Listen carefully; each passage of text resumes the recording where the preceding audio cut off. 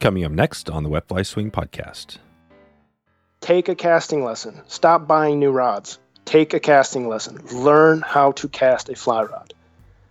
Stop your back cast abruptly. Accelerate smoothly. This is where your double hull is supposed to go. At the end, not the start. And you talk about your hands coming together and then separating on your hull for maximum leverage. Like, there's very simple things that can take a beginner caster to an advanced caster in a year's time if he practices.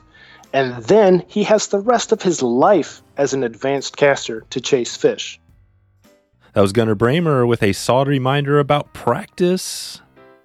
One of our most listened to episodes from the vault today on the swing. Welcome to the Wet Fly Swing Fly Fishing Show, where you discover tips, tricks, and tools from the leading names in fly fishing today. Hey, how's it going today? Thanks for stopping by the show. Do you know how we've grown this show over the last 5 years consistently? It's been one share at a time from listeners just like you. If you get a chance and you've been liking this show, now's your chance. You can share an episode out that you've listened to in the past. If it's this one, go ahead and just click that share button down in your app and share it out, and I want to thank you in advance. Today's episode is sponsored by Country Financial, who thrives on helping families and community members through the power of education and proper insurance coverage. I connected with Dalton this last year and made a good connection with him. He loves the outdoors and loves serving the outdoor community. The unexpected will happen, so it's always to have the right person on the job that knows your stuff. Head over to wetflyswing.com/country right now. COUNTRY. Country Financial. Check it out right now. We're also sponsored by Angler's Coffee, roasting a full range of coffee with one goal in mind, delivering excellent coffee to every single angler. That's you, a blend for every taste, dry dropper on the go teabag option. Joe has it covered. He's got some good stuff. I love Anglers, and I know you will too. You can head over right now, wetflyswing.com/anglers, ANGLERS, to support this podcast in a sustainable company with unsurpassed taste. Today I'm on vacation, so we're re-releasing one of our most listened to episodes of all time. Gunnar Brammer goes deep on streamers today. We hear a bunch of his good history. Gunnar brings us the passion in this one as he tells a story of meeting and being mentored by Galloup. We find out what he's tying now for bass and just a bunch of passion-filled stories that he's had along the way. So it's good to release this one while I'm out on the river. Hope you enjoy it today. And if you didn't catch this one when we previously released it a few years ago, give me a shout out and let me know these little re-releases are okay for you. All right, we're going to dig into a bunch of topics today, including the triple sculpt daddy. So without further ado, here we go. Gunnar Brammer from streamersbygunnar.com. How's it going, Gunnar? It's going well, man. How are you? Good. Great to have you on here. I'm kind of continuing my journey. We were chatting a little bit off there about some of your background, just on the, what you have going. So we'll dig into some of that. And I think originally, Kelly Galloup was probably one of the guys that at least kind of connected me to you. But I mean, your name is out there quite a bit on the fly tying end. So I want to dig into all that and everything you have going with all the streamers and everything. Before we get there, can you just tell me how you first got into fly fishing? Yeah, it's kind of a story, actually, so hopefully you don't mind, but this is going to be a little bit of a long one. Yeah. It's not your typical story, I don't think. I didn't fish growing up, really, until I was like maybe 15 years old, which I think is a little bit late. And we certainly, for some. Yeah, and, we fished a little bit. I grew up on Lake Michigan, so we'd like troll for salmon or something, but, it's not like, to me, fishing is like casting and jigging. You're making the presentation and setting the hook and doing the majority of the work there. And we did a family kind of business trip to Canada. And, it's like every kid from the Midwest does. They go up into northern Ontario and fish for Canadian shield walleye, right? And that's what we did. And I kind of fell in love with that. And the first 2 years, man, I was like the only person in our group. There must have been 6 or 8 of us who did not catch a pike. It would drive me crazy. All I wanted to do was catch a pike. And my dad, he fly fished. It's not, I wouldn't say it's something he's passionate about, but he's a hobbyist, and he fly fishes, and him and his buddy were just telling, really they were bragging, but they were telling stories about these pike rolling in lily pads, trying to eat their, boogle bug kind of frog imitations in these lily pads while we're playing euchre at like midnight in Canada. And, my eyes are lighting up like, what is this? What is fly fishing? What are you talking about? Like, Right. I didn't even occur to me. I didn't even know my dad brought his fly rod with us. It's like hanging on the wall. I'm like, how does this thing work? So we go back, and he introduces me to fly fishing. I get a 9'5" weight, and get to the local fly shop and get a 5X tapered leader and start doing a hopper dropper rig and catching rock bass and stuff. But it's like, my goal is to catch pike. And of course, we go back, the next year, and it's like, make it happen up there with a 9 weight and a floating line, a big bill shear lipped frog pattern, and chasing pike. And so from the very get-go, it's never been about trout and dry flies. Yeah, it's always been a streamer mindset and chasing predators. And what's crazy, I don't know why my dad did this, but he totally hit the nail in the coffin. But after maybe a year of fly fishing, he gives me Kelly Galloup's book, Streamers, Modern Streamers for Trophy Trout. And that's the first piece of fly fishing literature that I ever read. Cool. That is, you set me up for a big time nosedive into streamer fishing, right? Like, that's my initiation to this sport is, full sinking lines, super short leaders, tossing big articulated flies. And I've ran with it ever since. That's awesome. No, it's a cool story. But yeah, so that story is, talking about Kelly Galloup. He's obviously, I had him on in a past episode, and it's definitely one of my favorite episodes. He dug in, he went deep onto everything, his background and how he got into it. So, I mean, you have the streamer, or this book, one of his, probably one of his most popular books. How do you get to the point where you go from that to connecting with him, and I think working with them and that whole thing? Yeah, that's a crazy story also. It's when I got into it and then started chasing pike, fly fishing was, to me, it was just a tool in the arsenal, right? It was like, I still gear fished. I had bait casters and chucked spoons and jerk baits and everything else, and jigged.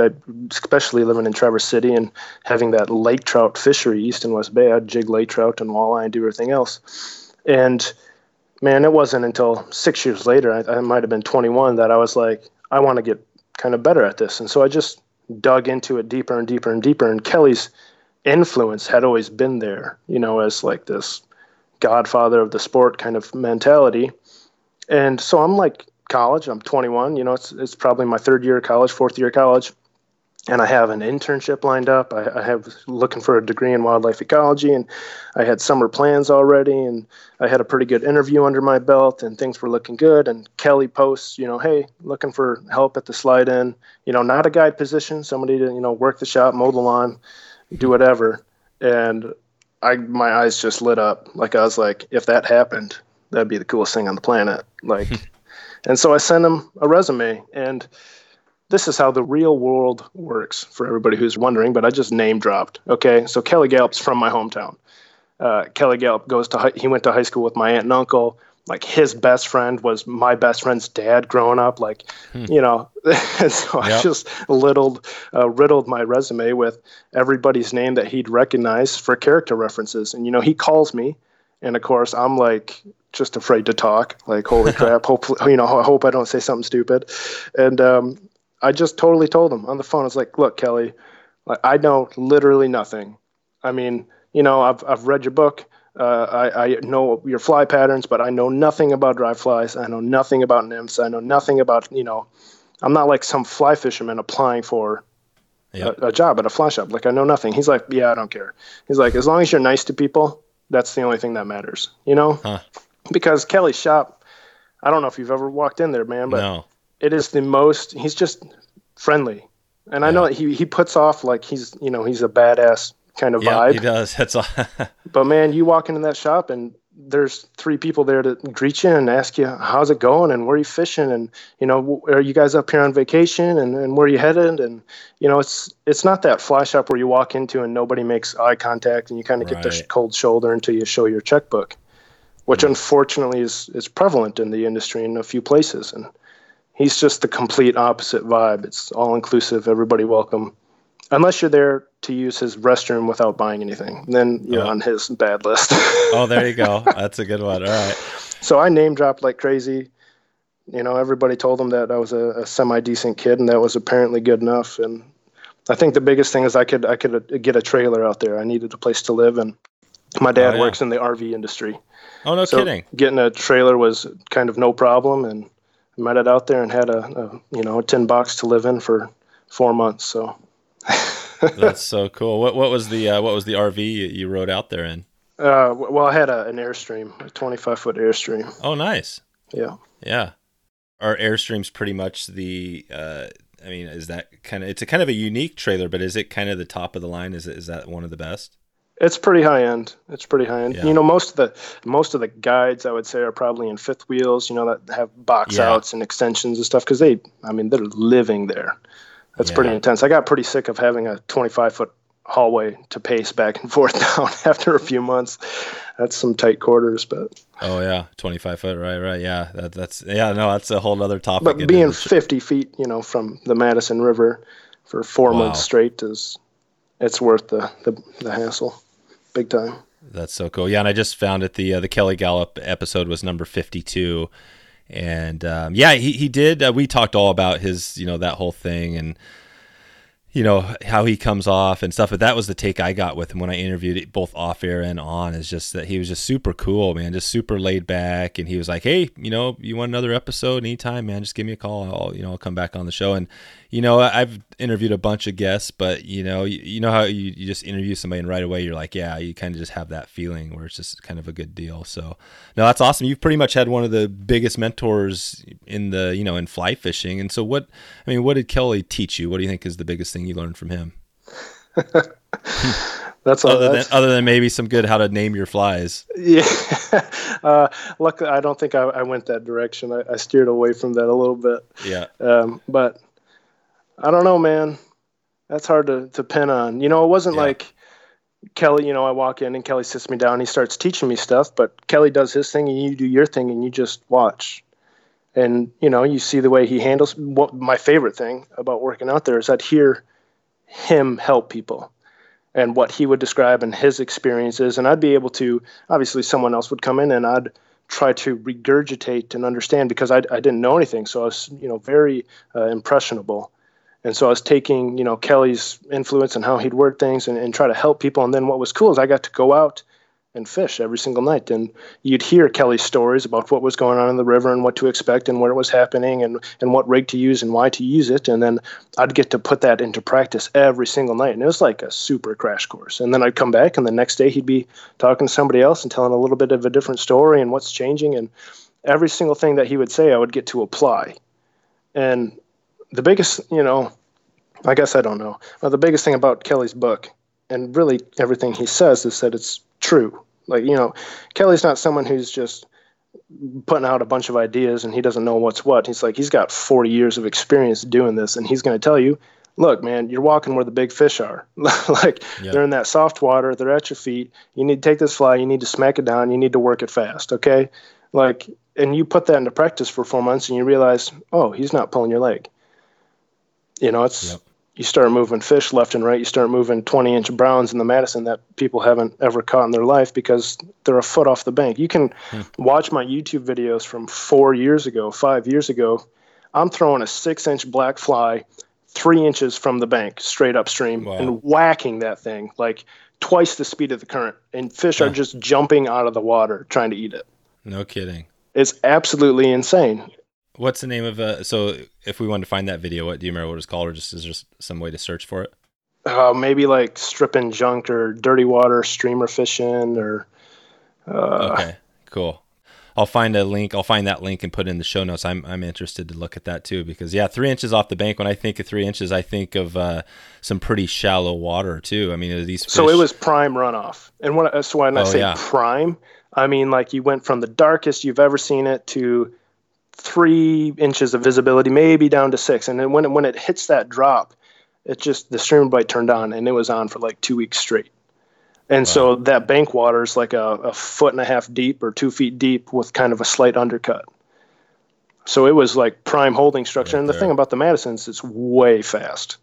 And so those fish can't just hold out in the middle of the river. Like, it's not safe. Like, it's, it's not efficient either.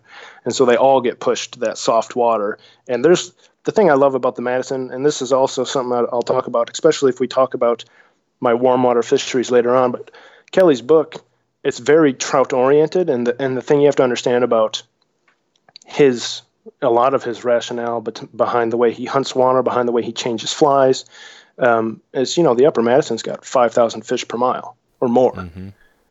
And there's literally a fish behind every rock. So if you don't get feedback, that's telling that is feedback. Not moving a fish is saying, hey, you're doing something wrong. And that's why he changes flies every 5 minutes, or changes colors every 5 minutes, or changes the presentation after he's run through his whole color cycle.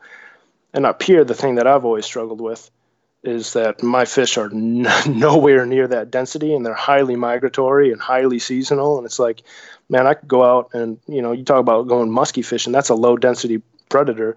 I might have 5 fish per mile or 50 fish per mile.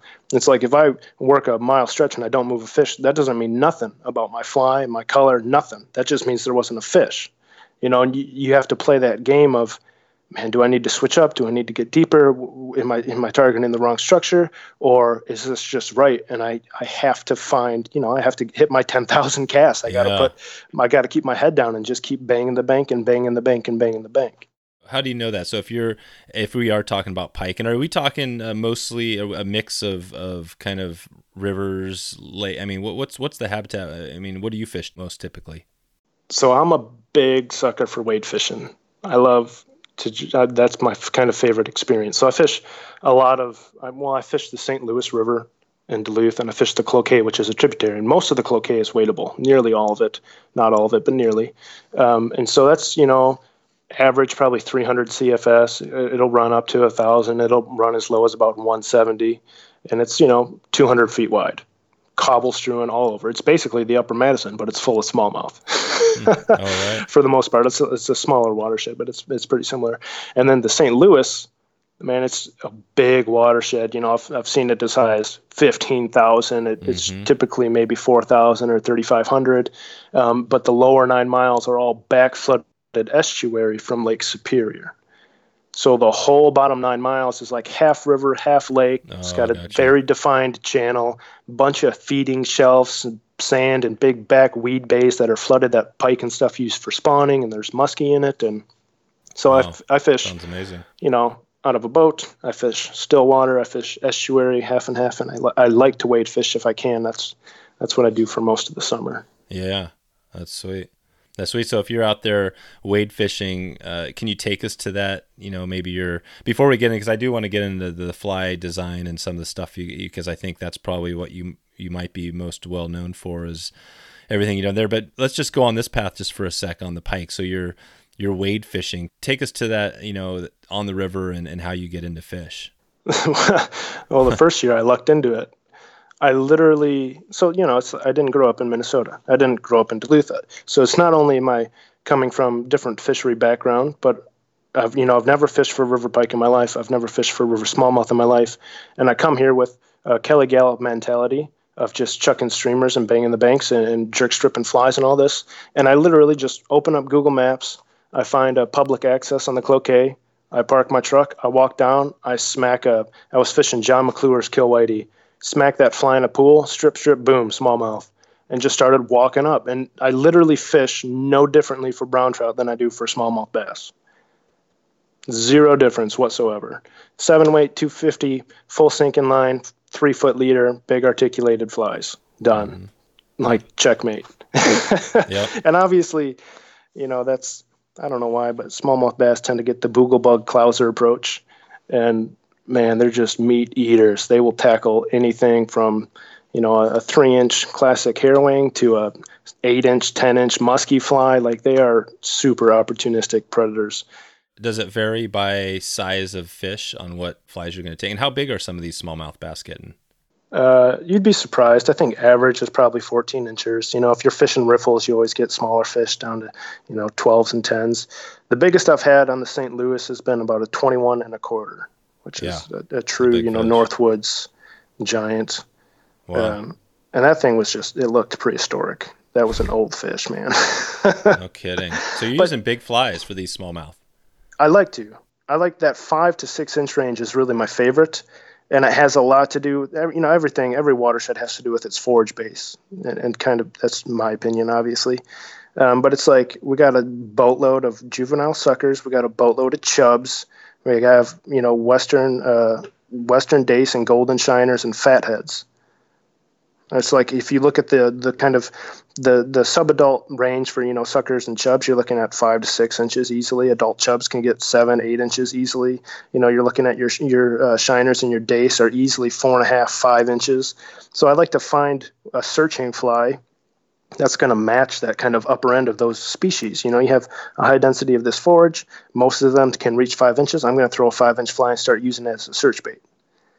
And it's one of the things that I learned from the Upper Madison. I took my dad out wade fishing, and we saw a snake that was eating a sculpin. Don't ask me how he got it. I don't know. I don't know if it was a water snake or what, but he was eating a sculpin on the bank. And I had never in my life seen a sculpin that big. That thing was 6.5 inches. I mean, its head was probably 1.5 inches diameter, 2 inches diameter. And, I'm like, I think a sex dungeon's a big fly at this time in my life. And I'm like, man, this matches a medium sculpin at best.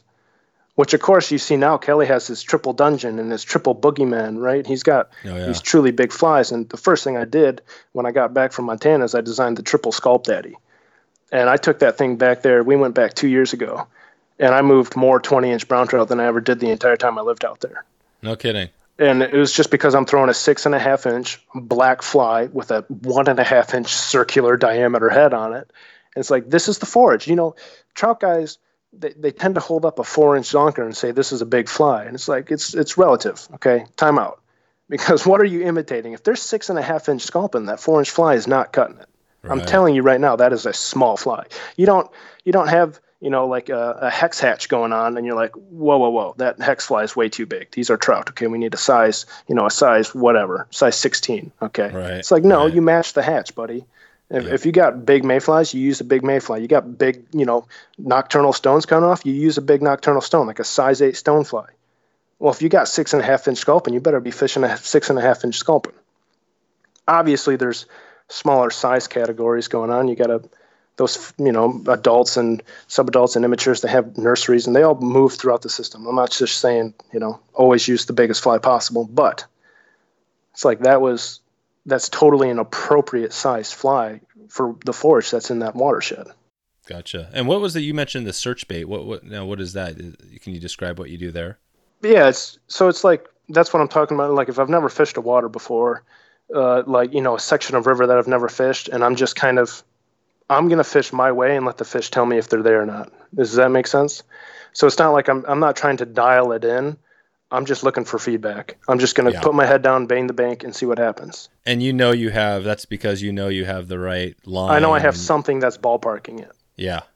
It's about the right size. They're usually white or white belly. It's going to match the majority of that forage, at least from, smacking a fly and having it above a fish's head. They're going to look up and see something white. I like to fish. This is a totally different topic, and I don't mean to. Yeah. I always chase rabbit holes, man, but I like opaque flies.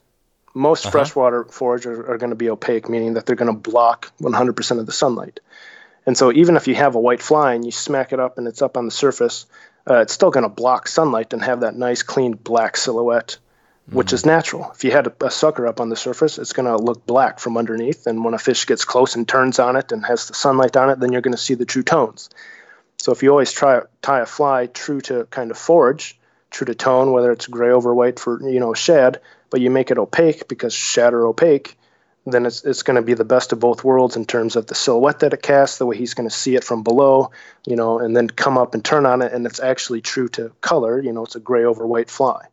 Nice. Okay. And so I guess we're talking about, smallmouth bass here. And I fish for smallmouth. I mean, we have them, out here, and definitely I've never used the giant stuff. I guess maybe that, like you're saying, the fish they're chasing maybe aren't quite as big. But but again, I mean, those bass, they're chasing the big fish, even though they're not. I mean, 12, 14 inches are taking 7-inch flies, right? You're getting them. Yeah. Yep. So it just shows you that, I mean, it's that crazy thing where the fish seems like it's almost couldn't eat the thing, but they still go for it. You see that all the time. You see those funny pictures where some little fish has a gigantic fish. Yeah. It's just, so it totally makes sense. But again, I think you get stuck on that thing like, well, this is kind of the fly that's, people know about. And you've taken it to another level. I mean, I guess Kelly Galloup, obviously we've talked about him enough probably, but has there been anybody else that's helped you, kind of get to where you are? Because it seems like your name's out there. You're fly tying. I mean, how did that all happen with your flies? Did that just start from tying some crazy stuff, or how did you become known to where you're at now at a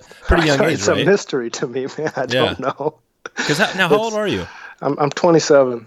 Yeah, exactly. So you're still a young buck, and but you're probably more well known than a lot of people out there that are trying to find their space and their name out there. If it helps, I don't think I deserve it. Oh yeah. Well, how do you think it It's truly happened? a blessing, man. Yeah.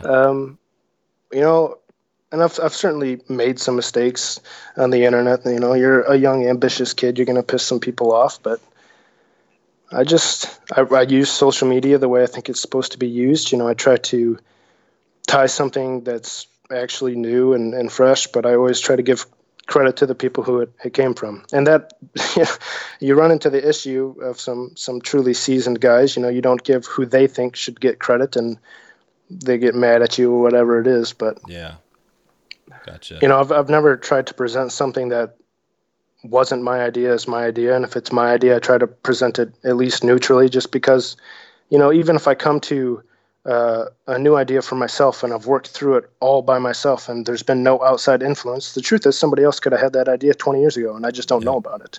And you get that post like, well, somebody did this and that, and they're just trying to put you down. It's like, look, man, I didn't know. I came up with this. I thought it was cool and I just wanted to share it. And that's what, most of my YouTube videos are me trying to share. Most of them are ideas. Most of them are platforms.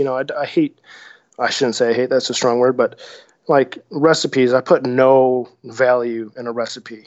To me, it doesn't teach anybody anything. The emphasis of the video should be technique and layout and material manipulation and thread control and like all the bases. Because if you take those away, then it impacts all of your tying for every fish that you do. It has nothing to do with if you tie my recipe or not. I don't care if you tie a jerk junior or not, but I'm going to equip you to tie not only the fly, but any other fly that's similar to it. Right? The goal is for me to teach you how to design your own flies, not tie your own flies. I don't care if you tie your own fly or not, but to design it takes it a whole step further. And that's, I don't know, I think it's just an attitude of, I'm here to teach. I'm not here to take credit for anything or come up with the world's greatest anything. I'm just trying to help people because, man, I sucked at fly tying. I'm not kidding, for 7, 8 years, 9 years. And it was like, I don't know what clicked. It was Kelly Galloup Streamers on Steroids, that DVD, because I had never had a video resource. I'm super visual. I have to see it. I like books, they don't do it for me. They do it for me now. What about YouTube? YouTube was out there, wasn't it, when you were I didn't know. So it was like a year later I found Brian Weiss's channel. Yeah. That was a game changer because I started, so what I do is I have a video on YouTube called The Infinite Fly Principle. And I'm not trying to cheapen fly tying in any way in that video. And I don't want people to take it away as a way to design a fly, because it's not. It's a way to formulate an infinite number of recipes. And what you have to understand about fly design begins once you have a recipe. And that's why I don't put a lot of stock in recipes, because a recipe doesn't do anything for balance and weight distribution and material density, which is impossible to convey on YouTube, how dense you're actually using a material. And that has massive implications for buoyancy and water resistance. Like that's half the fly, is how sparse and how you manipulate materials and how you comb out the underfur and what sections you use and what proportions. Like that's everything. If I just tell someone you use a craft fur tail and a craft fur wing and a brush to build the body, I literally taught you nothing. Yeah, it's like the pencil. Yeah, and I heard you. Well, you did give one, a lot of good tips. One of them I was looking at, you were doing I can't remember which video, but you were stacking some deer hair without a stacker, which is a cool tip. I mean, I think that's always kind of a cool thing. My dad kind of, always kind of taught me too, is that, try to learn to do stuff without a bunch of tools. And, Nice. that was one. So that's a great tip. So I think that, your channel just provides a bunch of value and, kind of a way to do, things. But I mean, as far as the density stuff, talking about as thick as a pencil, how would you describe to somebody who maybe was going for smallmouth bass, has never used anything big, has always just used little woolly buggers, little bugs and stuff, to tie a good fly? What would you tell them to help them with their fly tying if they wanted to tie some big stuff? So my favorite influence besides Kelly Galloup has been Bob Popovic's. Mm-hmm. And it's been a really weird journey because I found Popovic's book Fly Design fairly late in my fly tying, like maybe 3 years ago. And of course at the time, I don't know why, but you always think you're hot stuff, and you got a chip on your shoulder. You're like, yeah, I'm a badass. I can tie a good fly. And then you read that book, and I was just like, I know nothing. Like the book, to me, it was the best read I've ever had. And Pop Flies is no different. His first book, his earlier work, they're just phenomenal. And the bucktail deceiver, and I think the bulkhead, I call them platform flies, and this is kind of what I was trying to hint at earlier, but it's like, if you just tie a fly with bucktail and flashabou, and you tie it nice and sparse, you put good kind of spacing between each one so they all manipulate and move, and you get the right taper, and you understand, your long stack going into a medium stack and a short stack, and building a collar and having this proper shape so that you have good hydraulic, and how all the tapered tips are going to literally get pulled by that hydraulic disturbance and actually swim the fly. And then you dress it. And this is like when I'm talking about like a freestyled fly, it's not that I make it up on the cuff. I might tie a bucktail deceiver exactly the way Popovic's does.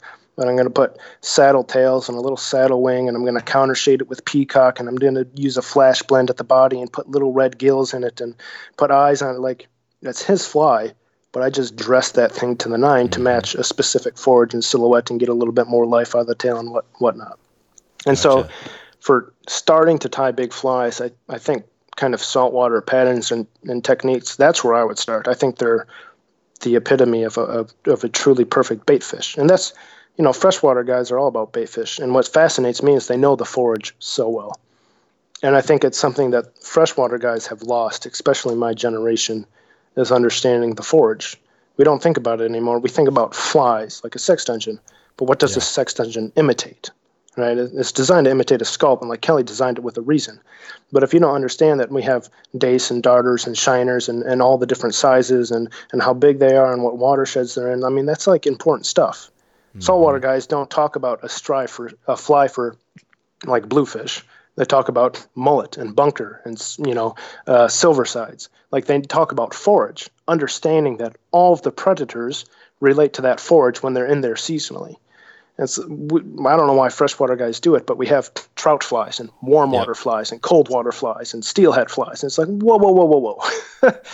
We have forage, and then we have predators that use those rivers and relate to forage. And I can catch a pike and a smallmouth on these same fly. There's no difference because there's the same forage present in the same system, and those fish are relating to similar structures. Like, you don't have to extrapolate this and make this complicated, people.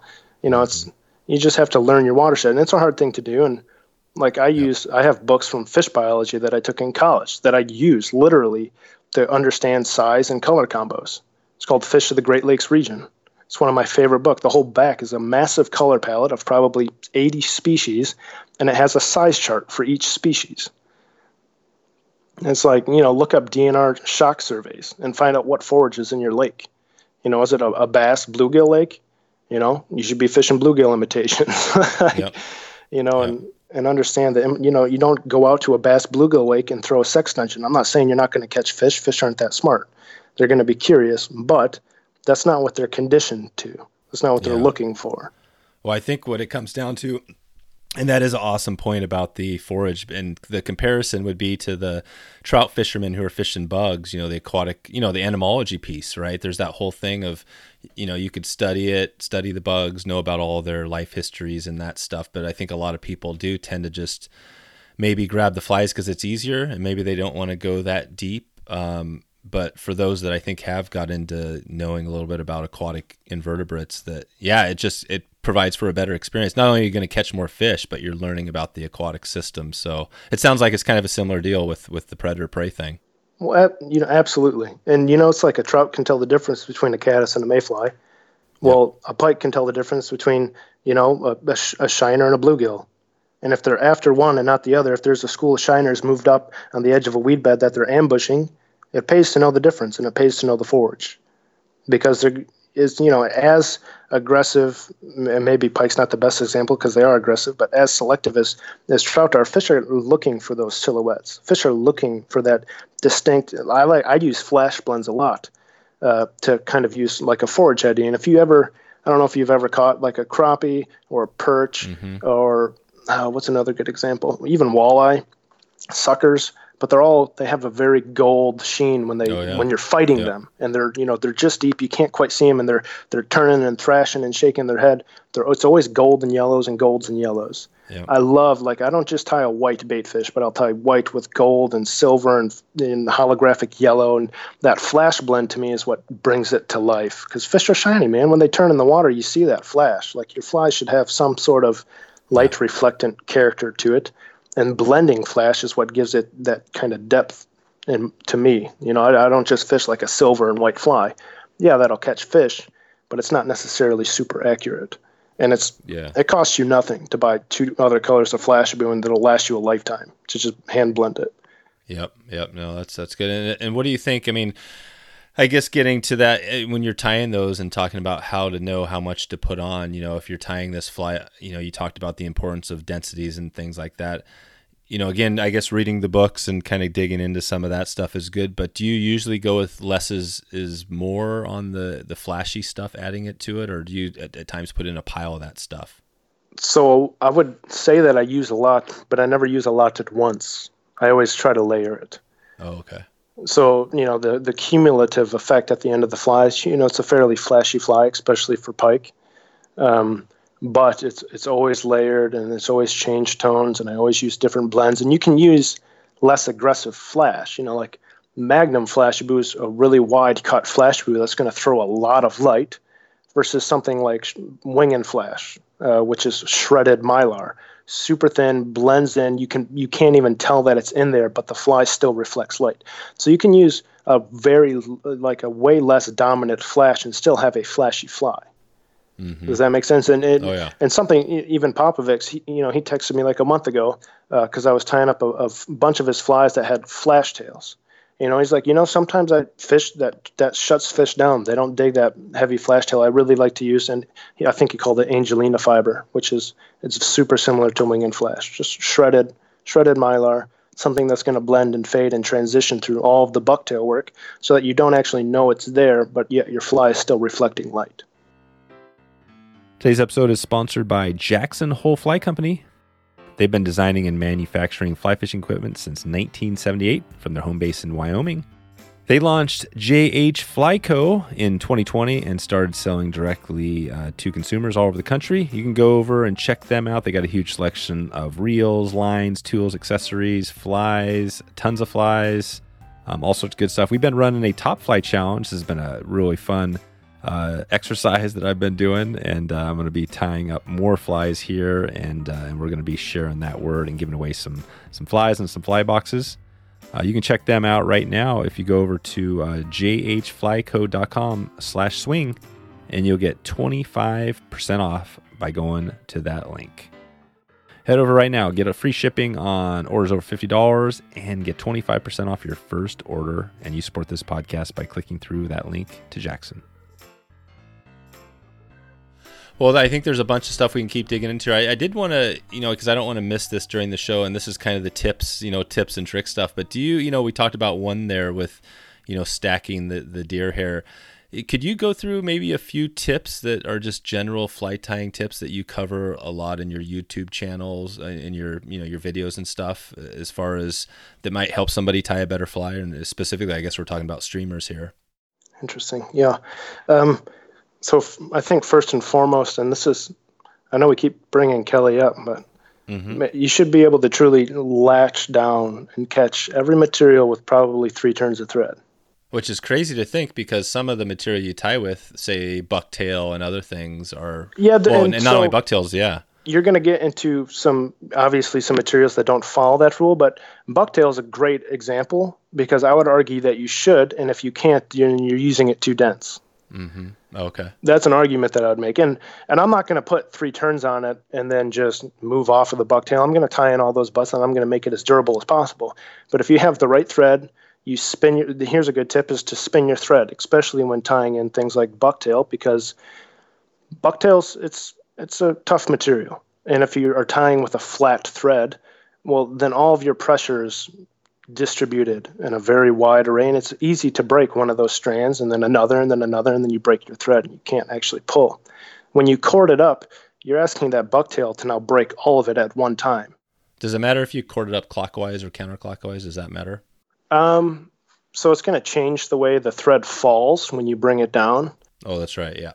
But I always do it clockwise because I'm right-handed, so I tie clockwise. So mine's always kind of pre-spun that way as it is. Yep. So I don't have to spin it as long because it's already going that direction just from my natural tying. Yep. And so that's a great tip, just because you're asking that bucktail to now break the whole cord instead of fraying individual fibers, and you'll actually be able to seat that down with a lot more pressure. And another tip, when you spin your thread, if you're tying an articulated fly, I'll spin my thread when I put down my thread base on the front hook.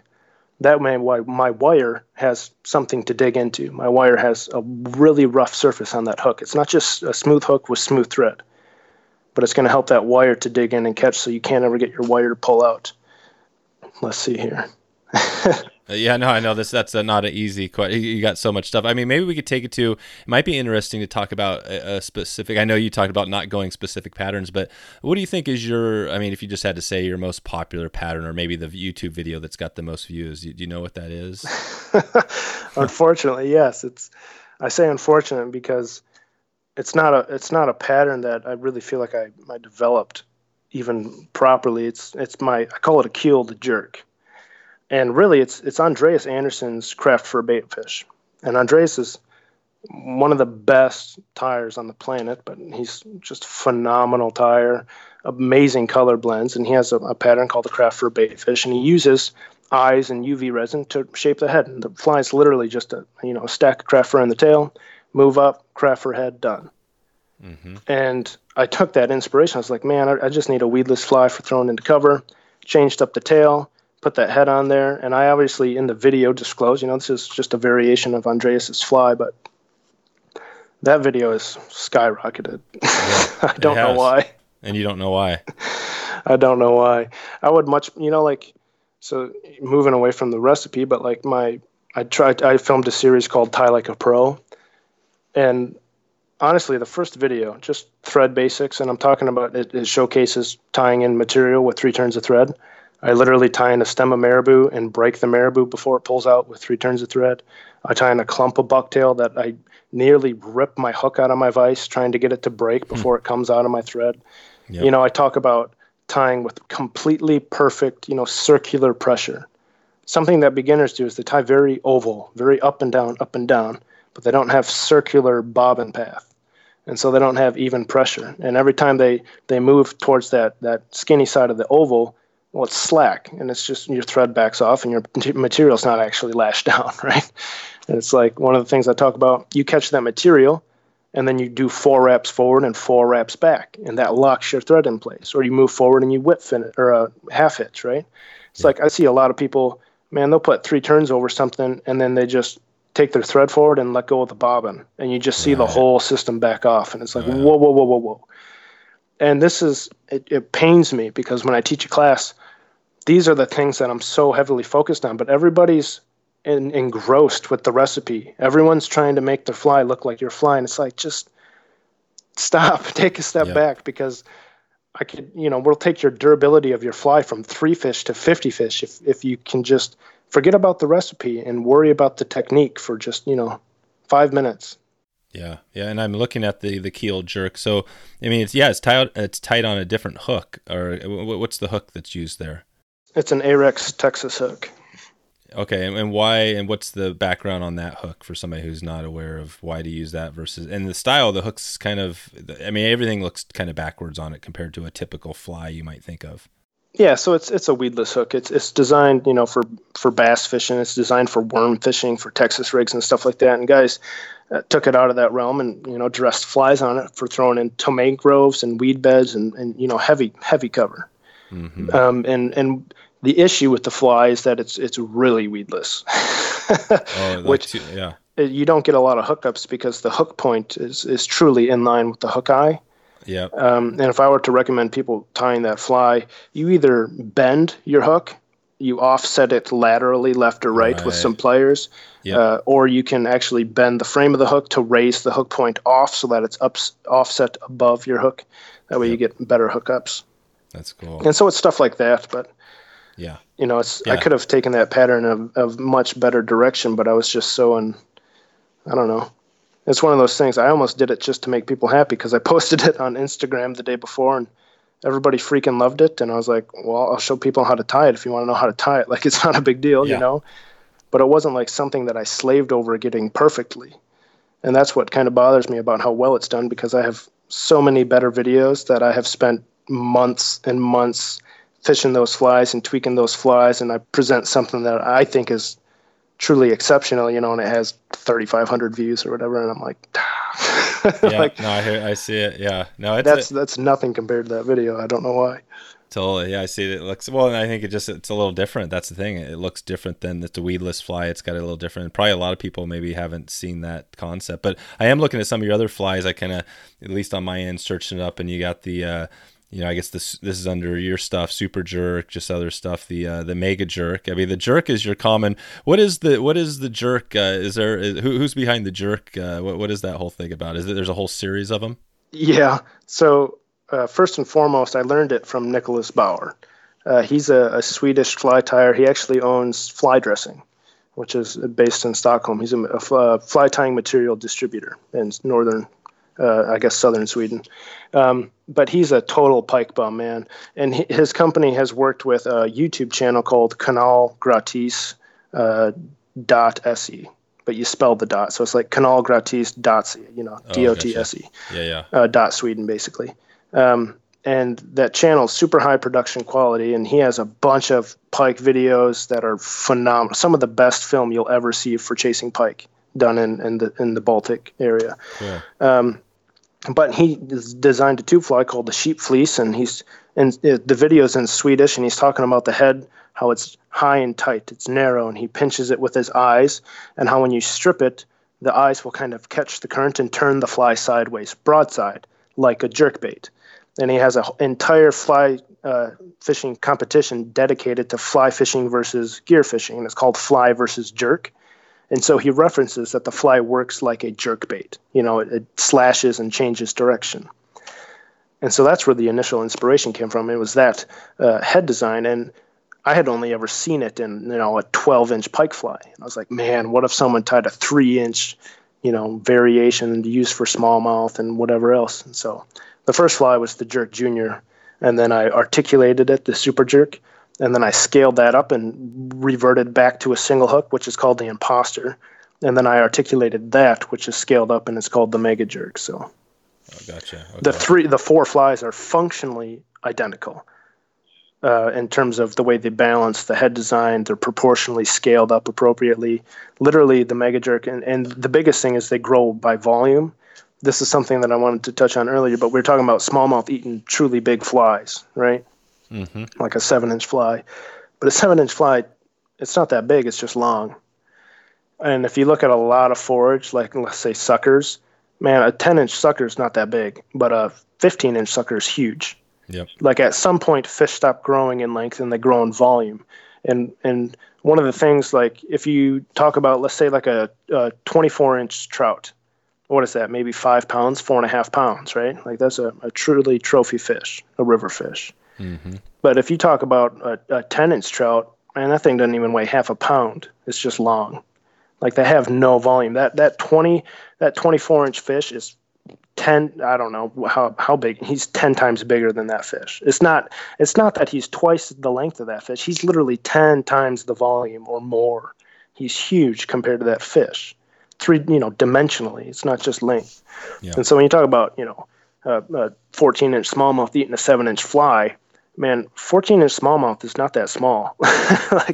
They're deep, tall, wide-bodied fish. Right. And a little 7-inch forage, man, that's like slurping down a French fry. Nothing. It's nothing. Yeah, gotcha. Okay, good. Well, I'll leave notes to the stuff we're talking about here so people can take a look. And yeah, they're all cool looking patterns and, pretty unique. That is a cool idea. I like the concept of it's not really the wounded fly necessarily, but it's just putting that on its side. And and I guess if we're talking about smallmouth bass too, can you talk about how you're stripping those flies in presentation and how that is different versus pike versus smallmouth?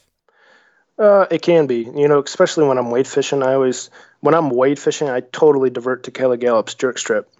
Part of it's habit, but it's also because I'm just fishing so close to my fly. I might fish 20 feet of line, 25 feet of line max. Oh yeah. Well, what is the jerk strip? What is that jerk strip? So fundamentally, it's the same technique that you would use in gear fishing. I would call it a slack line presentation, and you wrap, like you literally just whip your rod tip down, animates the lure, and then you reel up the slack. And so fundamentally, you manipulate the fly with your rod, you twitch the rod, you jerk the rod, and then you strip up the slack. That's the jerk strip. And the whole point is that you should always strip up the amount of slack that you move with the rod tip. It's always supposed to reset itself.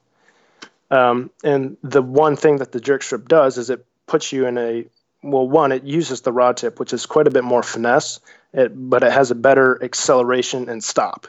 So you get a lot more nuance in the fly because of the way it accelerates and then stops immediately that you can't necessarily do if you just strip it in. You can't get that same acceleration.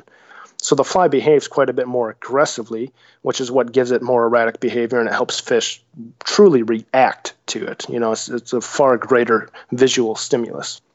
But it almost exclusively puts you in a position to set the hook with the rod.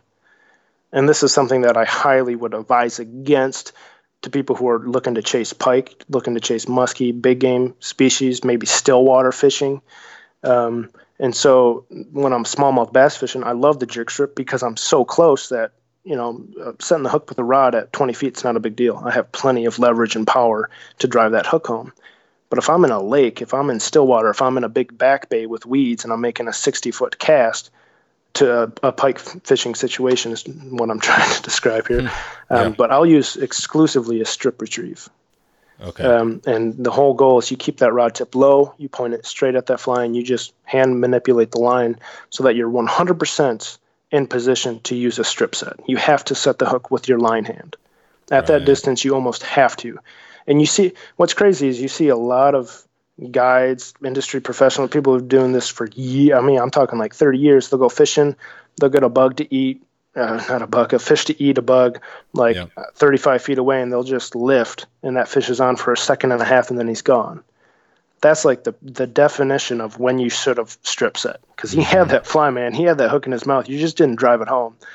And it's a really hard thing, muscle memory wise, to compensate for. And fish striking, to me, it's the greatest aspect of the sport, seeing that fish take your fly and feeling that tug. It's like when all the adrenaline is released. And so it's so easy to go to a default sweep. And I call it a rod sweep because I do it from gear fishing, not from dry fly fishing. That's why I don't call it a trout set, but I call it a rod sweep because that's how you set the hook when you're gear fishing, right? Yeah. And there's too much stretch in the line. It's too long of a rod. You don't have the same power to drive a hook home. And are you doing with smallmouth bass? Are you doing the same sort of strip set, or what's your set look like there? Yeah. So because I'm using the jerk strip retrieve, because I'm closer, I'm 20 feet away, I'm 25 feet away, I'll just sweep because you're that much closer. You don't have any stretch. It's a much tighter presentation. And so that, 9-foot rod, 20 feet away, you're moving a third, you're closing that distance pretty dramatically. So you actually have a lot of leverage to set the hook. That's why I like that retrieve in that situation. But stillwater fishing, lake fishing, pike fishing, it's always a straight strip and it's always a strip set. Mm-hmm. Okay. All right, cool. So yeah, I mean, we're not going to be able to get into all the different flies, and there's probably a lot on the fly design we'll leave out. But anything else? Just talking about the flies, that we missed here. I mean, I'm looking at some of your other patterns. You got a lot of different stuff. A lot of them have different materials. I mean, are there any? If you had to pick a few materials that you're going to tie a smallmouth bass fly, is there one material that you would definitely go with? I would exclusively tie with bucktail for the rest of my life. No kidding. And be a happy camper. Yep. And you tie with a lot of stuff that's not necessarily, I can't tell on some of the flies, but I mean, you tie some that there's no bucktail, there's a lot of synthetics, or is it usually a little bit of bucktail in there? So I have all the above. I'll do flies that are solely synthetic. Yeah. I'll do flies that are solely bucktail. I'll do flies that are hybrids. I have flies that are nearly 100% naturals combined with marabou that are triple articulated, like a Sculpt Daddy and deer hair collar. So this is something that I wanted to talk about, and so I'm just going to go for it. Yeah. But when it comes to fly tying, fly fishing, all of it, I'm young, and I certainly don't deny that. But something that I'm not is well-rounded, and I am 100% okay with that, because if you look at your average tyer, your person who does this for fun, who maybe ties flies on the weekend once a week, let's say, that's 52 times a year, right? And if you split that up, we'll say you tie an hour at a time. That's 52 hours a year that you tie. And you're going to tie a third of the time dry flies, a third of the time nymphs, and a third of the time streamers, right? Man, I don't even know. That's like 17 times, a third of 52. I think it's about 17. 17 hours a year. Man, I put that in 2.5 days. I got two, because I only tie streamers and I only fish streamers. And I have an entire, someone's year of experience I can lock down in 2.5 days. And I've done that for 5 years now, 6 days a week, 5 days a week. And on top of that, I'm not trying to figure this out from scratch, but I've been blessed by guys like Kelly Galloup and Bob Popovics and Rich Stolas, who have these resources of just knowledge upon knowledge. It's like I'm building off of 35 years of Kelly Gallup's experience and 40 years of Bob Popovic's experience, on top of having time behind the vise that equates to most people's lifetime that I've already put in. And because I'm so narrow focused, it's so much easier to have such a wide breadth of knowledge, but it's about one topic. Like, man, I can't even describe to you how to tie a dry fly. I have no idea. I don't even know what the components are. I've probably tied 5 dry flies in my entire life. That's crazy. But the goal is not to be well-rounded. If in 50 years from now I get to live that long and I die, my goal is to be the best streamer tyer, not the best fly tyer, not the best fly fisherman, the best streamer tyer, the best streamer fisherman. That's the goal. Yeah. And I, the more narrow the focus, the faster you can progress. The less I have less things to worry about, less things I'm trying to learn at one time, less distractions, less things that are holding my attention. It's 100% all in streamers. Yep. So, I tie with synthetics. I got videos on not videos, but pictures on Instagram for 3 years ago of stacking bass bugs and tying divers. I tie 100% synthetic, 100% bucktail, deer hair work, you name it. It's all everything.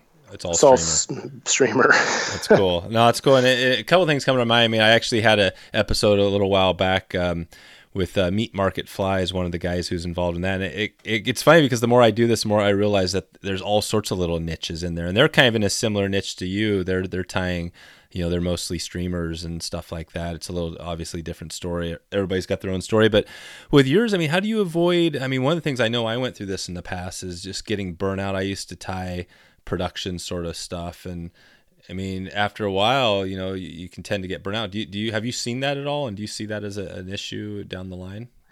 I get burnt out every other week. That's a very real thing. Yeah. And so, Brammer's custom flies I took orders for about 3 years, and tied 50 hours a week for about 3 years.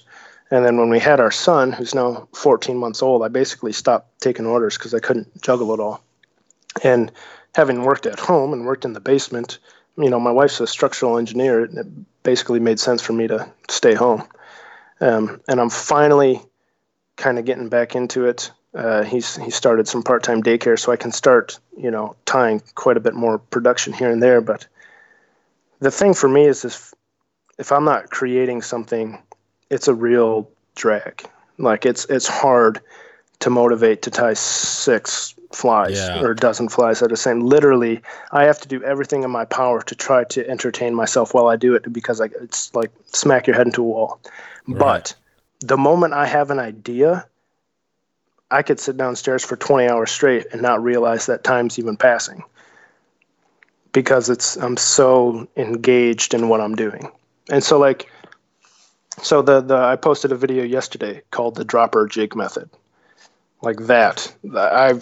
I could literally sit downstairs for the next 3 days playing with that technique, different weights, different lengths of extensions, different platforms, filming all of them, putting them all in my swim tank, seeing how they function, using different material to do it, whether it's stainless steel or titanium or monofilament, working on different, I could literally just engross myself in that idea for a week. And then when the week's over, that kind of passion leaves, and I put that, I give it a big check mark as, I pursued this until it was a dead end, and then I'm going to move on and try something different. And if you go through my entire history, whether it's YouTube or Instagram, you'll see Gunnar's going all in on jerk flies. Like that whole Jerk Junior, Super Jerk, Imposter, Mega Jerk series took 1 season, but I only tied jerk flies for the entire season. I just poured myself into that idea. And then when that left, the year, I had some random ideas here and there, maybe like a crayfish or a leech or something like that, or a swing fly. But then the next year I had the exact opposite, and I had the counterpart. I had the Fuzz Junior, and I had the Hot Fuzz, and I didn't release the Fuzz Senior, but it's basically a bulkhead variation. It's the bulkhead Allspark that I just showed like a week or two ago. That's the Fuzz Senior. And so it's like then I go into the complete other direction and find out all the counterparts. And this year, with that jig method, that dropper jig method, I can take both of those silhouettes and both of those designs and put all of them on a hookup platform for fishing heavy cover and weight them in a way that guarantees they ride hookup, and finesse the weight based on the drop length so that they're castable. So, each year there's a different progression as to what the focus is. Yeah, and you mix it up. I don't think it's hard to connect the dots because they'll be months apart. I'll tie a fly and just look at it and be like, cool, and then put it down, and tie another fly 3 months later that's nearly identical with a few tweaks that make it better. And I don't even realize that they're related. This whole dropper jig, I totally forgot that I had done that literally probably 6 or 8 months ago and brought it on fly shows and had a bulkhead with a dropper jig on it. And I saw Blaine Chocolate, and we were in Iowa City at a show, and he just walked up and he's like, "Oh, that's wicked cool, man." It's like, "Oh, thanks." Like, I didn't even think about it. It's like, "Oh, I just did that to salvage that fly and get it to turn over and ride right." And, and then 2 weeks ago, I'm like, that was a good idea. Like, that I needed, it didn't occur to me then, but it occurs to me now. Right. Like, that was an epiphany moment that I didn't even have. It's just... And that's just because you're always, part of that is that, like you said, you're always trying, you got time, you're testing new stuff. And that's probably a good tip for anybody out there, that the best thing to do is just to keep tying and testing and not get stuck on patterns, but just try new things. Is that what you'd recommend for somebody to maybe get an epiphany like you had? So what I like to do is, so instead of tying a recipe, you find a technique in the recipe, like Bob Popovich's hollow tie. And then you take that as a platform and how many ways can I incorporate this into how many flies with different tails and different heads? And this one's got pec fins and this one jigs and this one's supposed to suspend. And you take a technique and you see how many ways can I apply it. Like when I learned how to stack deer hair, and I learned it from Pat Cohen's DVDs, man. I owned all 3 of his DVDs, his hair stacker and packer, everything. I put deer hair on everything I tied for 3 months straight. Everything had a diver head or a slider head or a big popper head or like a deer hair underbody collar to use as an intruder base. Like literally every opportunity I had to squeeze deer hair in there somewhere, I did it because I was engrossed in that technique. And then when you test all those flies, you get to see things that hold true. And, how the density and how much it soaks up water and how you shaped it and how the different shapes react in the water and how they react on sinking lines and floating lines and different leader lengths. Like you take a technique and you apply it across dozens of variations, and then you swim them all, and you get to see what holds true and what necessarily doesn't. And when you do that for a number of years, flies literally can just come together. And I go downstairs and freestyle a bulkhead hollow fly deceiver and whatever, and it's like that's probably 95% going to fish. I might tweak the tail length, might be a little long, the flash might be a little dense, the collar maybe didn't come out quite perfect, but it's like that's dang near dialed in. And it's just from having done that for so long and applied those techniques across so many different platforms and seeing what they all do. I'm certainly going to make, I have a lot of garbage flies. I'm not trying to say that. There's a lot of stuff you guys don't see. Yeah, but that's the Instagram thing. Yeah, you only see the best, and it's kind of deceiving because you don't you don't see all the junk you went through to get to where your beautiful fly. That might make a good YouTube video one day. But I literally have. Oh yeah. I mean, I probably have 5,000 streamers downstairs that are just tucked away because I don't throw them away, but they're just in cardboard boxes in bins. Literally hundreds of them just piled on top of each other. Just bad ideas. Head didn't come out right. Didn't look clean enough. Wrong color combo. Just. Today's episode is sponsored by Fairflies, who was founded on the idea of finding ethical solutions to fly tying materials and products. They've done just that by creating jobs for marginalized people around the world and the U.S. They're experts and innovators, artisans of exceptional products. Their 5D brushes make fly tying faster and more enjoyable. We recently had an episode where we talked about the Fairflies and the brushes and their fly fur. A couple of these products have been game changers for durability and just kind of allowing the synthetics to take the lead in some places where some of the naturals don't quite do it. They are also the owners of Wasatch Custom Angling Tools, and they're carrying on the tradition of hand-making custom heirloom quality fly tie-in tools. They got over 50 tools there, and they are a true do-it-yourself company. Their goal is that you tie better flies faster. You can check out what Jeff and the crew have going over at Fairflies right now. That's wetflyswing.com/fairflies, FAIRFLIES. Head over there right now, and you support this podcast by clicking through that link to check out Fairflies. So we're going to get into the rapid fire round here pretty quick to wrap this up. But we were talking just briefly off air. I want to touch on this because it's kind of interesting. I've had a couple of captains on the show, and I've asked them that question because out here, I'm on the West Coast. You don't hear the word captain thrown around a lot with fishing guides and things like that. But out there on Instagram and other places, you see captain, whoever. And so, we were talking off air how you aren't doing any guiding or you haven't done any in your area because you pretty much need a captain's license or affiliation to get out there and fish. And is that on what is your home water? Have you already mentioned them today? Yeah, it's the St. Louis River. So that river, you need to guide out there. You need this captain's accreditation. Yeah, and it's through the Coast Guard. Oh, through the Coast Guard. Yeah, so it's a full, right. Oh, yeah. And, you got to take, I think it's an 8-day class that costs basically $1,000 or more. And it's just a big hoop to jump through 8 days, a couple hours a day, big class. You got to get all of your boat inspected, take drug tests and do the whole 9 yards. And then apply from Minnesota, which they don't have too many regulations. It's just like a little fee you pay. It's not too much to get your fee, but it's the whole river, man, for all 212 miles of it. It's all designated water. I gotcha. So it is something that, it takes definitely a little bit of work, but it is doable. Is that, when you look long-term with yourself, obviously you've got a good thing going with the fly tying, but, what do you see in the next, have you looked out 5-10 years or more on where you'd like to be? And, are you going to be sticking with this fly fishing, the sport and as far as a job, that sort of thing? I hope to. The biggest thing for me is, and I've had a lot of people who have come alongside and helped me, but the biggest blessing for me is being able to teach. I think it's the coolest thing, and getting to go to shows and do tying demos and have tying classes and speaking engagements. Those to me are the coolest thing. I could travel and teach people how to tie flies for the rest of my life and be a happy camper. Whether people are going to pay me to do that or not, it's a different story. But every tying season in the fall, I look forward to that big time. Whether or not I can buckle down and tie commercially here when free time allows and pay some bills, that's a different story. But I think I'm gonna stick around if the industry will have me and teach streamer tying to wherever anybody will have me, basically. Gotcha. Okay. Yeah, that makes sense. So, and I guess, I had some questions here. I just want to jump in, and this first one's kind of easy, I guess. I occasionally ask this, are you a better fly tire or fly fisherman? It sounds like. How would you answer that question?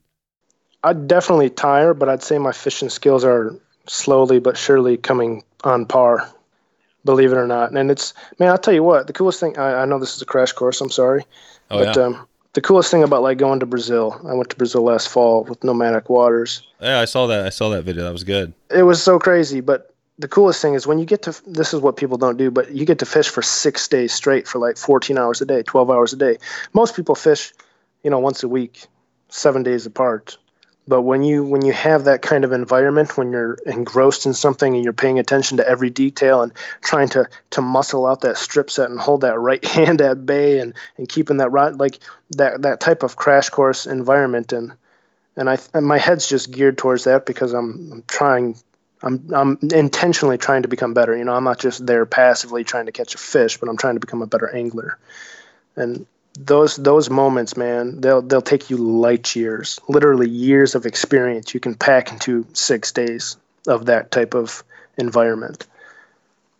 So my fishing's getting there. Like, I think my video 2 weeks ago, the fundamentals of streamer fishing, that video, I hope, points a lot of people in the right direction.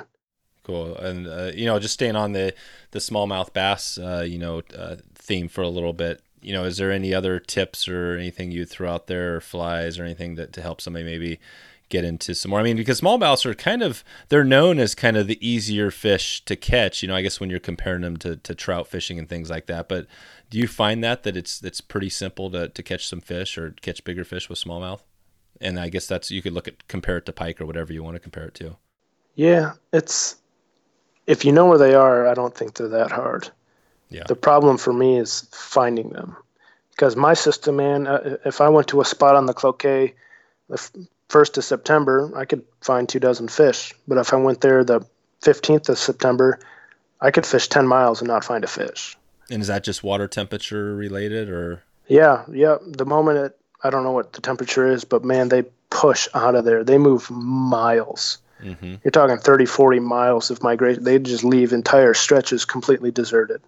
And the first year I was here, I was like, what happened, man? Like, literally, yep. I was there a week ago, crushed a bunch of fish, and then they're gone. And, the thing I think about smallmouth is it's really easy to catch a lot of little fish. That's what I'd say is easy.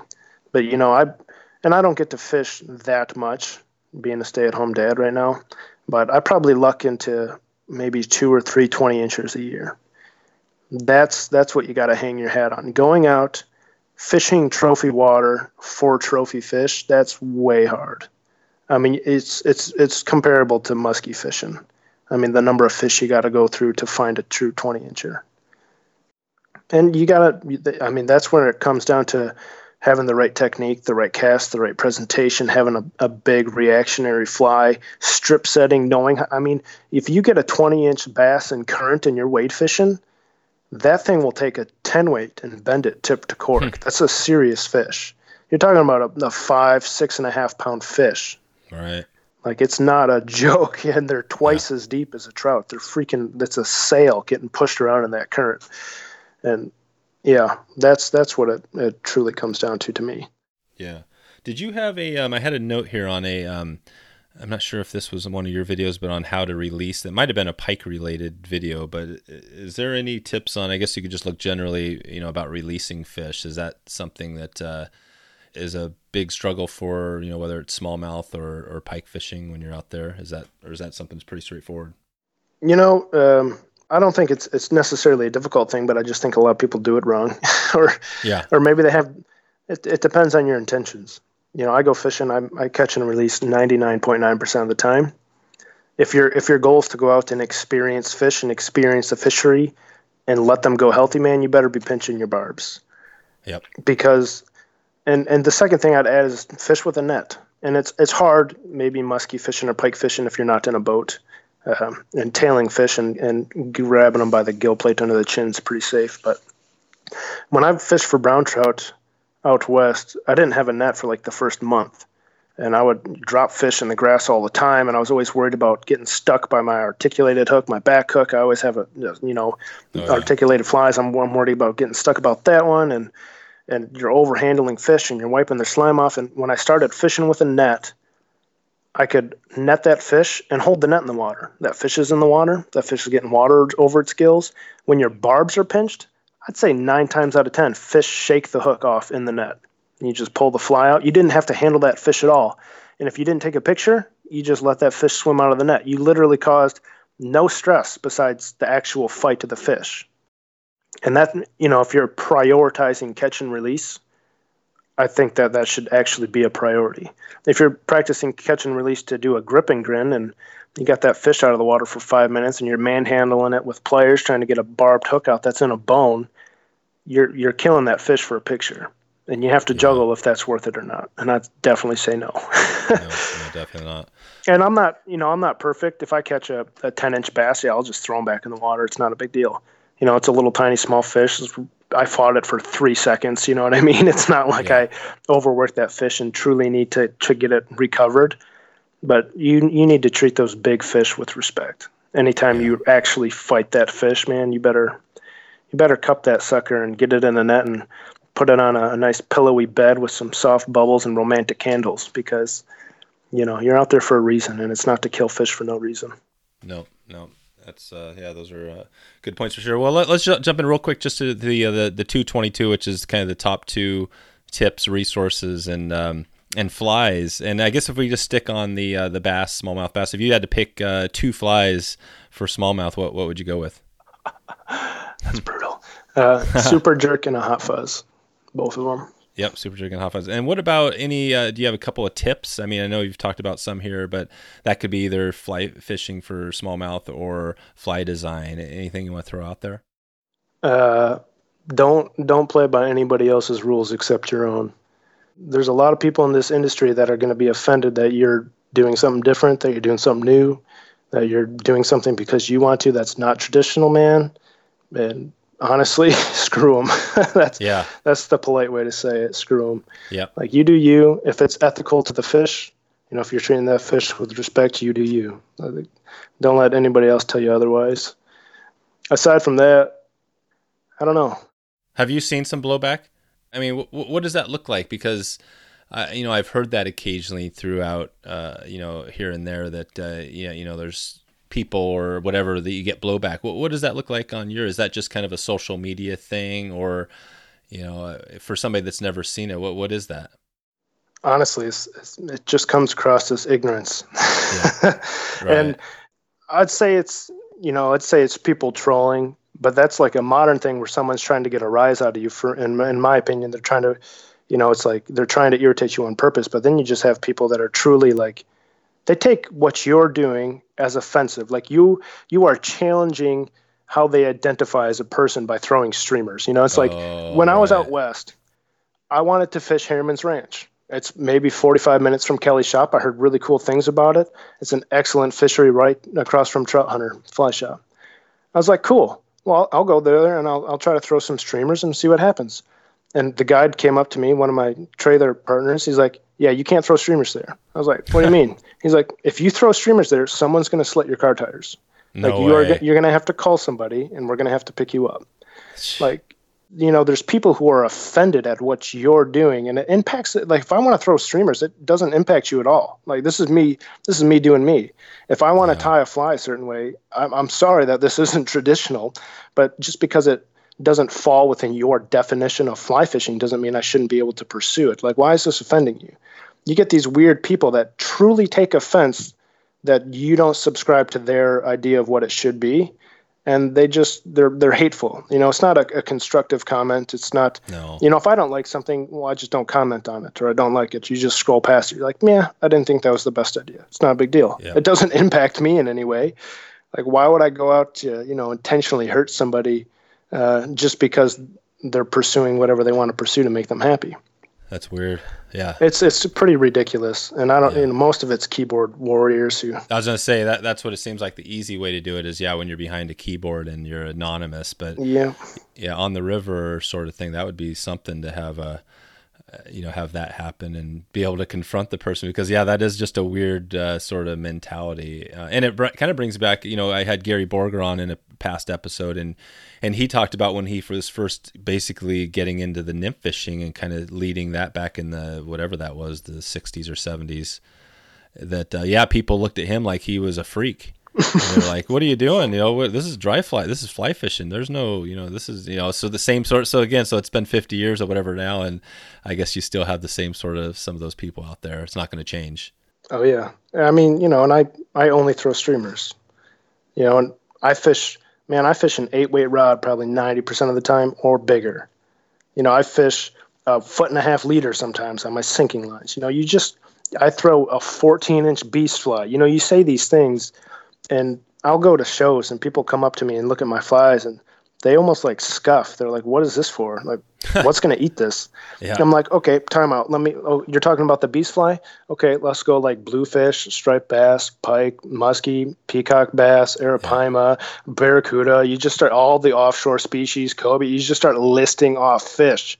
I'm like, man, just because this doesn't fit within your little, creek and dry fly fishing and fishing a 4-weight, I'm sorry, but the sport has truly evolved. Yeah. And I'm fascinated. Like, Kelly's book is my first thing that I read. So I've known about sinking lines and short leaders and big flies ever since I started. And I go to shows, man, I'll have a weightless fly and someone's like, how are you supposed to sink that? Whoa. Yeah.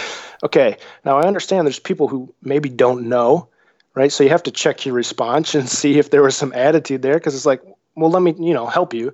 Like, they're sinking lines, they got these different sink rates. You can actually, educate somebody who doesn't know. But there's also people there who are just truly ignorant. And it's like, man, that's not fly fishing. What is that thing? Right. What is your fly line of choice for the sinking? Do you have a type of line or just a company that you use a lot? I mean, I'd tell you it's Rio's Outbound Short.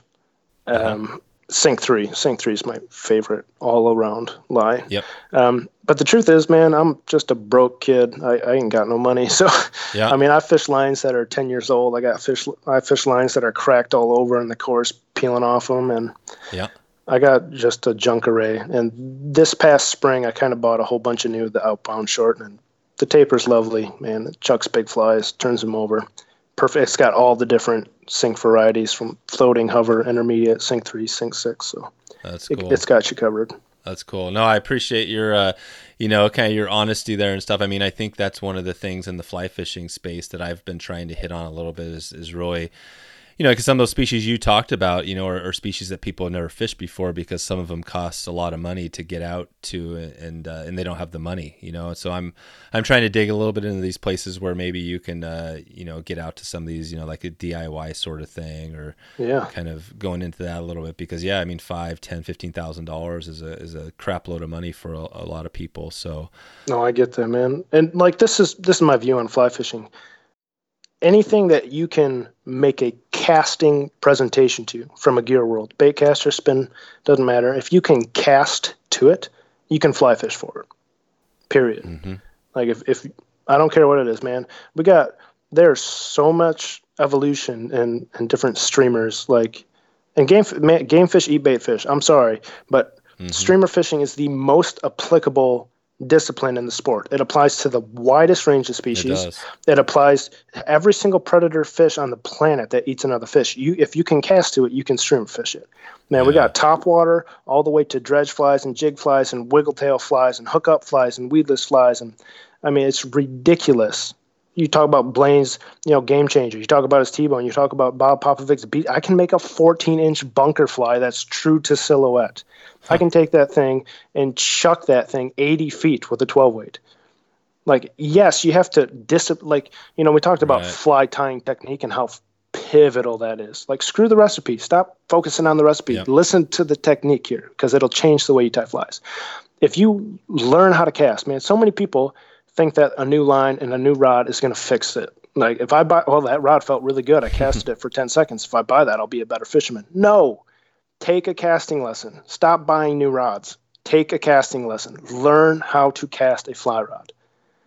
Stop your back cast abruptly. Accelerate smoothly. This is where your double haul is supposed to go. At the end, not the start. And you talk about your hands coming together and then separating on your haul for maximum leverage. Like there's very simple things that can take a beginner caster to an advanced caster in a year's time if he practices. And then he has the rest of his life as an advanced caster to chase fish.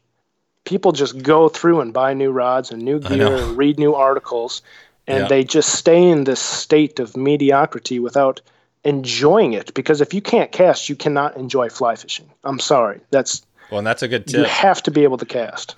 That is a good tip there on the cast, because I mean, when you're talking about casting, whether it's a 14-inch fly or a 4-inch fly, I mean, do you have a tip for casting those monster flies? Something that's helped you, or you'd tell somebody? I mean, you're not a fly? I guess you talk about the fly casting instructor. I'm not sure if you're I'm not a qualified instructor, but I'll tell you this, man. So I'll backtrack a little bit, because there's something important about gear that I learned the hard way. This was the year after I worked for Kelly, man. I had no money, but I had a 9-weight and I had an 8-weight line, and I didn't understand. It was like it wasn't a shooting head. It wasn't a nice big beefy head. It was underlined for the 9-weight. And I was trying to throw an oversized fly in a line that didn't have enough mass to it. Mm-hmm. And it was the definition of a wet sock. Oh yeah. And I filmed a video called 3 Reasons to Downsize for Muskie. And it has nothing to do with, muskies don't like big flies. Absolutely not. They love big flies. They're ridiculous for big flies. It has everything to do with a beginner's ability to cast a big fly. If you want to cast a big fly, you first have to be able to cast a smaller fly. That's just the truth.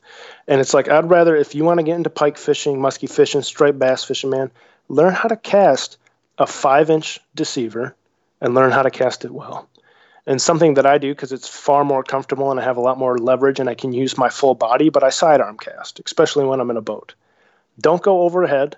Sidearm it. I was told that I have a Belgian sweep. I don't even know what, you can look it up. I don't know what it is, but it takes the fly out and away from my rod tip a little bit. And I have a nice little arc in my back cast so that I don't hit my rod tip with my fly. And the biggest thing with fly casting that I would just recommend is stop. And don't take that the wrong way. But when you, first and foremost, your back cast has to be aggressive. People always focus on the forward cast. The back cast is the cast. If you don't make a good back cast, you can't make a forward cast. Your fly line is what is weighted. Your fly line is what loads the rod. If it doesn't go behind you and if it's not straight, you're screwed. Focus on the back cast. When you bring that rod up, you have to accelerate smoothly so that your rod tip physically travels in that nice linear path. If it's not smooth, it's not linear. And your fly line does what your rod tip does. And once you have that acceleration down, man, you have to stop. And you have to stop high. People go way too far back. And so I was working at the St. Croix Rod Factory at Customer Appreciation Day, and I got to listen to Dan Johnson teach fly casting all day, and I got to help him out. And I learned so much from how he would articulate to people, because so many people keep the cast going. They never stop it. And what happens, you throw that fly line into the ground. You have to stop that rod tip with your thumb pointed straight up in the air. You have to aerialize the line. If it goes up and away, then you can go down and forward. You need to be able to shoot that line down at a slight angle, cut it through the wind. You have to stop to transfer the energy. Like, there's all these nuanced things. And people they make a big giant arc and they just wave that thing around and expect the line to go somewhere. And that's like the true definition. Like, when you watch a good cast or fly cast, it should be effortless. It's not simple. Yeah. It takes a lot of coordination and practice, but it's effortless.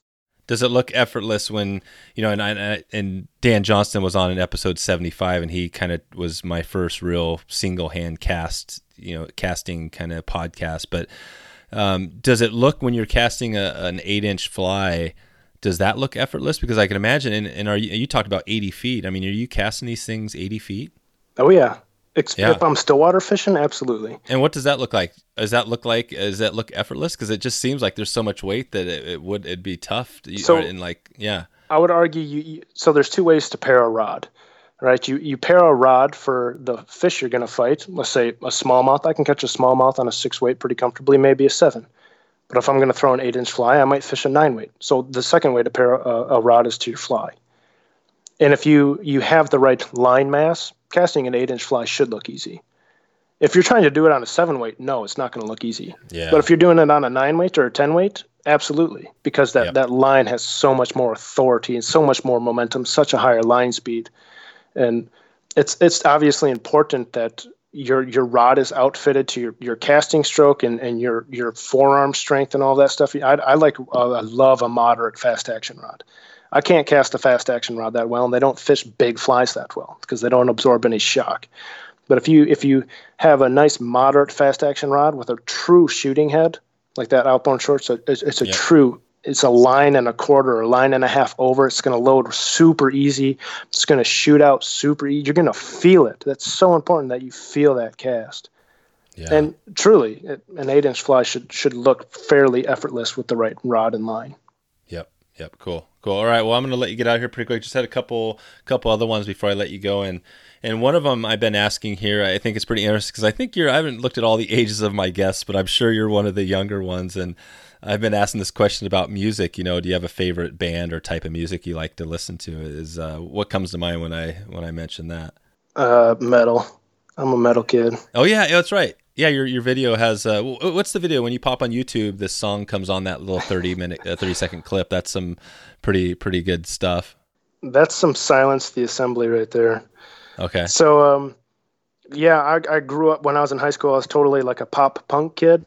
Like loved like Rise Against. Like that was like the definition of one of my bands, man. Rise Against was phenomenal. Breaking Benjamin, stuff like Rage Against the Machines, and then that just transitioned in college to some serious heavy metal. And most of it's pretty clean. Like I follow a lot of Christian bands in the metal circuit. And oh, cool. So there's a full on Christian in the Christian band metal circuit. Yeah, believe it or not, there is. That's crazy. Yeah. But they're just clean. Well, is that when you look at just the metal? Is it more of a not a clean sort of thing? Yeah, just from the roots, I think. Oh, okay. It's fairly intermixed now. Yeah. And even the bands that I like that aren't Christian bands, they're usually still, clean lyrics. And that's just something to me. If I don't appreciate the lyrics, it doesn't really draw me into the song. There's truly only one or two bands that I can appreciate that maybe don't have vocalists, but that's an emotional trigger that I really appreciate in the music. And if it's something that I can relate to, that's positive and encouraging, that's, helpful. Gotcha. At least in a little bit. Yeah. And what about, do you have a fantasy trip? Is there a fly fishing trip that kind of just is something that you got? I want to go to Sweden and chase pike with Nicholas Bauer. No, there you go. Man, Bauer, if you listen to this podcast, man, seriously, that is my dream trip, is to chase pike in northern Sweden. Nice. Hopefully he's listening, and if not, maybe I'll get him on the show down the line and connect him. So that's cool. All right. Let's see. Well, I think that's about all I have. Obviously, we didn't touch on everything you have going. I think this is just kind of a little primer to get people into your stuff and take a look at what you have going. But in the next 6 to 12 months, anything, obviously you're a kid, and you said 1 year old or how old? Yeah, 14 months. Yeah, 14 months. You're right in the thick. You're right in the thick. Yeah, my kids are a little bit. I've got 5 and 7, so I'm a few years ahead of you. And you got some good stuff in front of you. Definitely changing things, but you're gonna love it. So yeah, you have that. You're obviously the big stuff there. Other than that, anything with kind of fly fishing in the next 6 to 12 months that we can expect from you? I hope so. And I'll say this because I'm committed to the idea, but I've always wanted to do material kits. Oh, okay. I've always wanted to offer material kits. It's kind of poor form that I promote so much material and all these different techniques, and I don't sell any of it. Right. But I've always been hesitant because it's quite a bit of a chunk of change to get started, and I don't want to compete with fly shops. I really don't want to have that. If I could in some way have a baseline kit, but then make it accessible to go to your local fly shop and resupply and do all the stuff. It's the hardest thing for people is just finding it all in one place. Yeah, it is. And it is. I've undergone this process the past 2 months of redesigned the Jerk Junior, the Fuzz Junior, and the Slow Jig Clouser so that they all use the same material base and foundation and technique, and they're just all shaped differently to get different forage profiles. And the goal is to come out with kind of one beefy kit that ties all three of those flies. You're going to have, weightless, weighted options. You're going to have jig options. All the kits are kind of going to be intermixed, and then hopefully halfway through the year I'll be able to come up with a different color combo to help that. Oh, cool. And Hairline, awesome. Man, the coolest thing, Hairline's got a new app, and you can basically dish your order out. So Hairline is a distributor, so the average guy doesn't have access to it, but you have access to the app. Everybody listening, and so you can dish that order out to your local fly shop, and they will order it for you. Oh. And so this is one of those things. Like if I could get people started, That's sweet. people engaged, and then those people could have that, the rest of it stocked at their local fly shop for, I ran out of hooks, or I need new eyes, or whatever it is, because. The whole point's just to grow the industry. I don't want to start a fly shop by any means, and I don't have the space to do it. But if I could, just get a little bigger kickback than the 1,000th of a penny from a view, yeah, a little helpful. That's right. Yeah, you're at like 11,000 subscribers, but that's not isn't that crazy though? Full-time income. That's crazy, yet. Yeah. Man. Not even close. It's pennies, but yeah, I know that's the other thing. I won't get into all the monetary stuff, but yeah, I mean, you think of the business model sort of stuff. You got to have, I think you got to have hundreds of thousands or millions, to make a business out of that sort of model. But the model you can make a business out of, I think, is getting a few people and making a really cool product. And maybe this thing you're talking about here would be a way to get there a little quicker. I hope, man. And like the videos are free. You'll have. There's going to be totally new instruction for all three patterns. There's going to be, if fall goes well, we'll have to see how the fall fishing goes well, but there's going to be an individual fishing video for each pattern on how to use it, situation specific, different leader builds to accentuate the way the fly is supposed to move and behave. And, it should be pretty in-depth and accessible for everybody who wants to start. Like it's, these aren't huge flies. They're 4-inch flies. The hooks are black nickel plated finish, so you can fish it in the salt. They're perfect wire thickness. You can fish it in fresh. You can fish them for trout. You can fish them for smallmouth. You can add hackle tails and dress it up and make it slightly larger for, to have a proper 6-inch fly for chasing maybe pike. Like it's designed to be extremely accessible, and each one matches a different forage base and silhouette. Your bulkhead's super tubular, like mullet, sucker, even goby and sculpin. That Jerk Junior's high and tight, very shiner, very herring, very narrow profiled fish. And then your slow jig clouser's perfectly in between. It's that kind of just natural. It's, you're splitting both extreme ends of the spectrum, something like a dace or a darter. They're not that big. They're not that broad. They're not that tall, right? They're kind of just like a Sharpie almost. So you got all three, and you'll have all the options for sculpting and shaping and colors. So.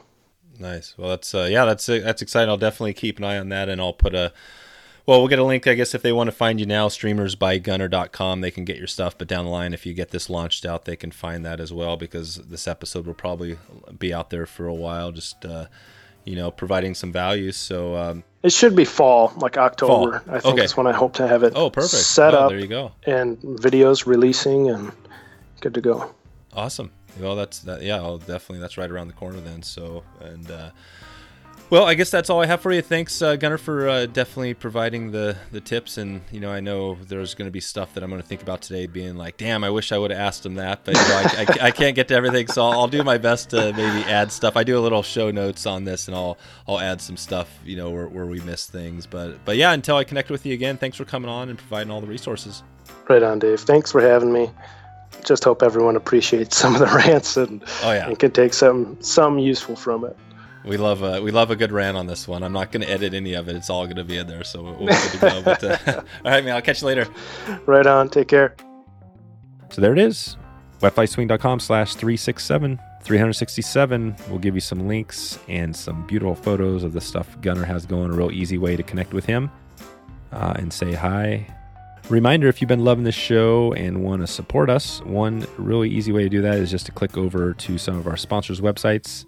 We stand behind all of them and would love, and I know they would love to hear from you. If you get a chance, let them know you connected with them through this podcast. That'd be much appreciated. Quick listener shout out, David Hopkins. David is going to be heading out on this trip with Jeff Liskay. We're heading out there in December to Steelhead Alley to dig into, really refine the spay game, refine my spay game, everybody's spay game, get some steelhead action, and I'm excited to get on with David. He first heard the Jeff Liskay podcast when we first launched that first one a year or two ago, and since then has been digging into it. You can head over to wetflyswing.com/destination to get updated when we've got that next trip that we go on. We're going to be focusing on the steelhead trip here, and we've got some stuff coming this next year. I think it's going to be involving some warmer weather potentially. If you have an idea where you want to go, if you'd like to go out with this podcast with one of the guests we've had on the show, let me know. Would love to hear from you if you get a chance. You can send me an email as well, dave@wetflyswing.com. And you could let me know if you have any feedback for this show. I hope to catch you on an upcoming trip. Like I said, would love to hear where you want to go. Would love to put something together for you. If you get a chance, connect with me, and I would love to see you on the water, or just connect with me online. We're getting out of here right now, and right now, it's go time. I hope you have a good afternoon, good evening, or good morning, wherever you are on this planet. Talk to you soon. Thanks for listening to the Wet Fly Swing Fly Fishing Show. For notes and links from this episode, visit wetflyswing.com.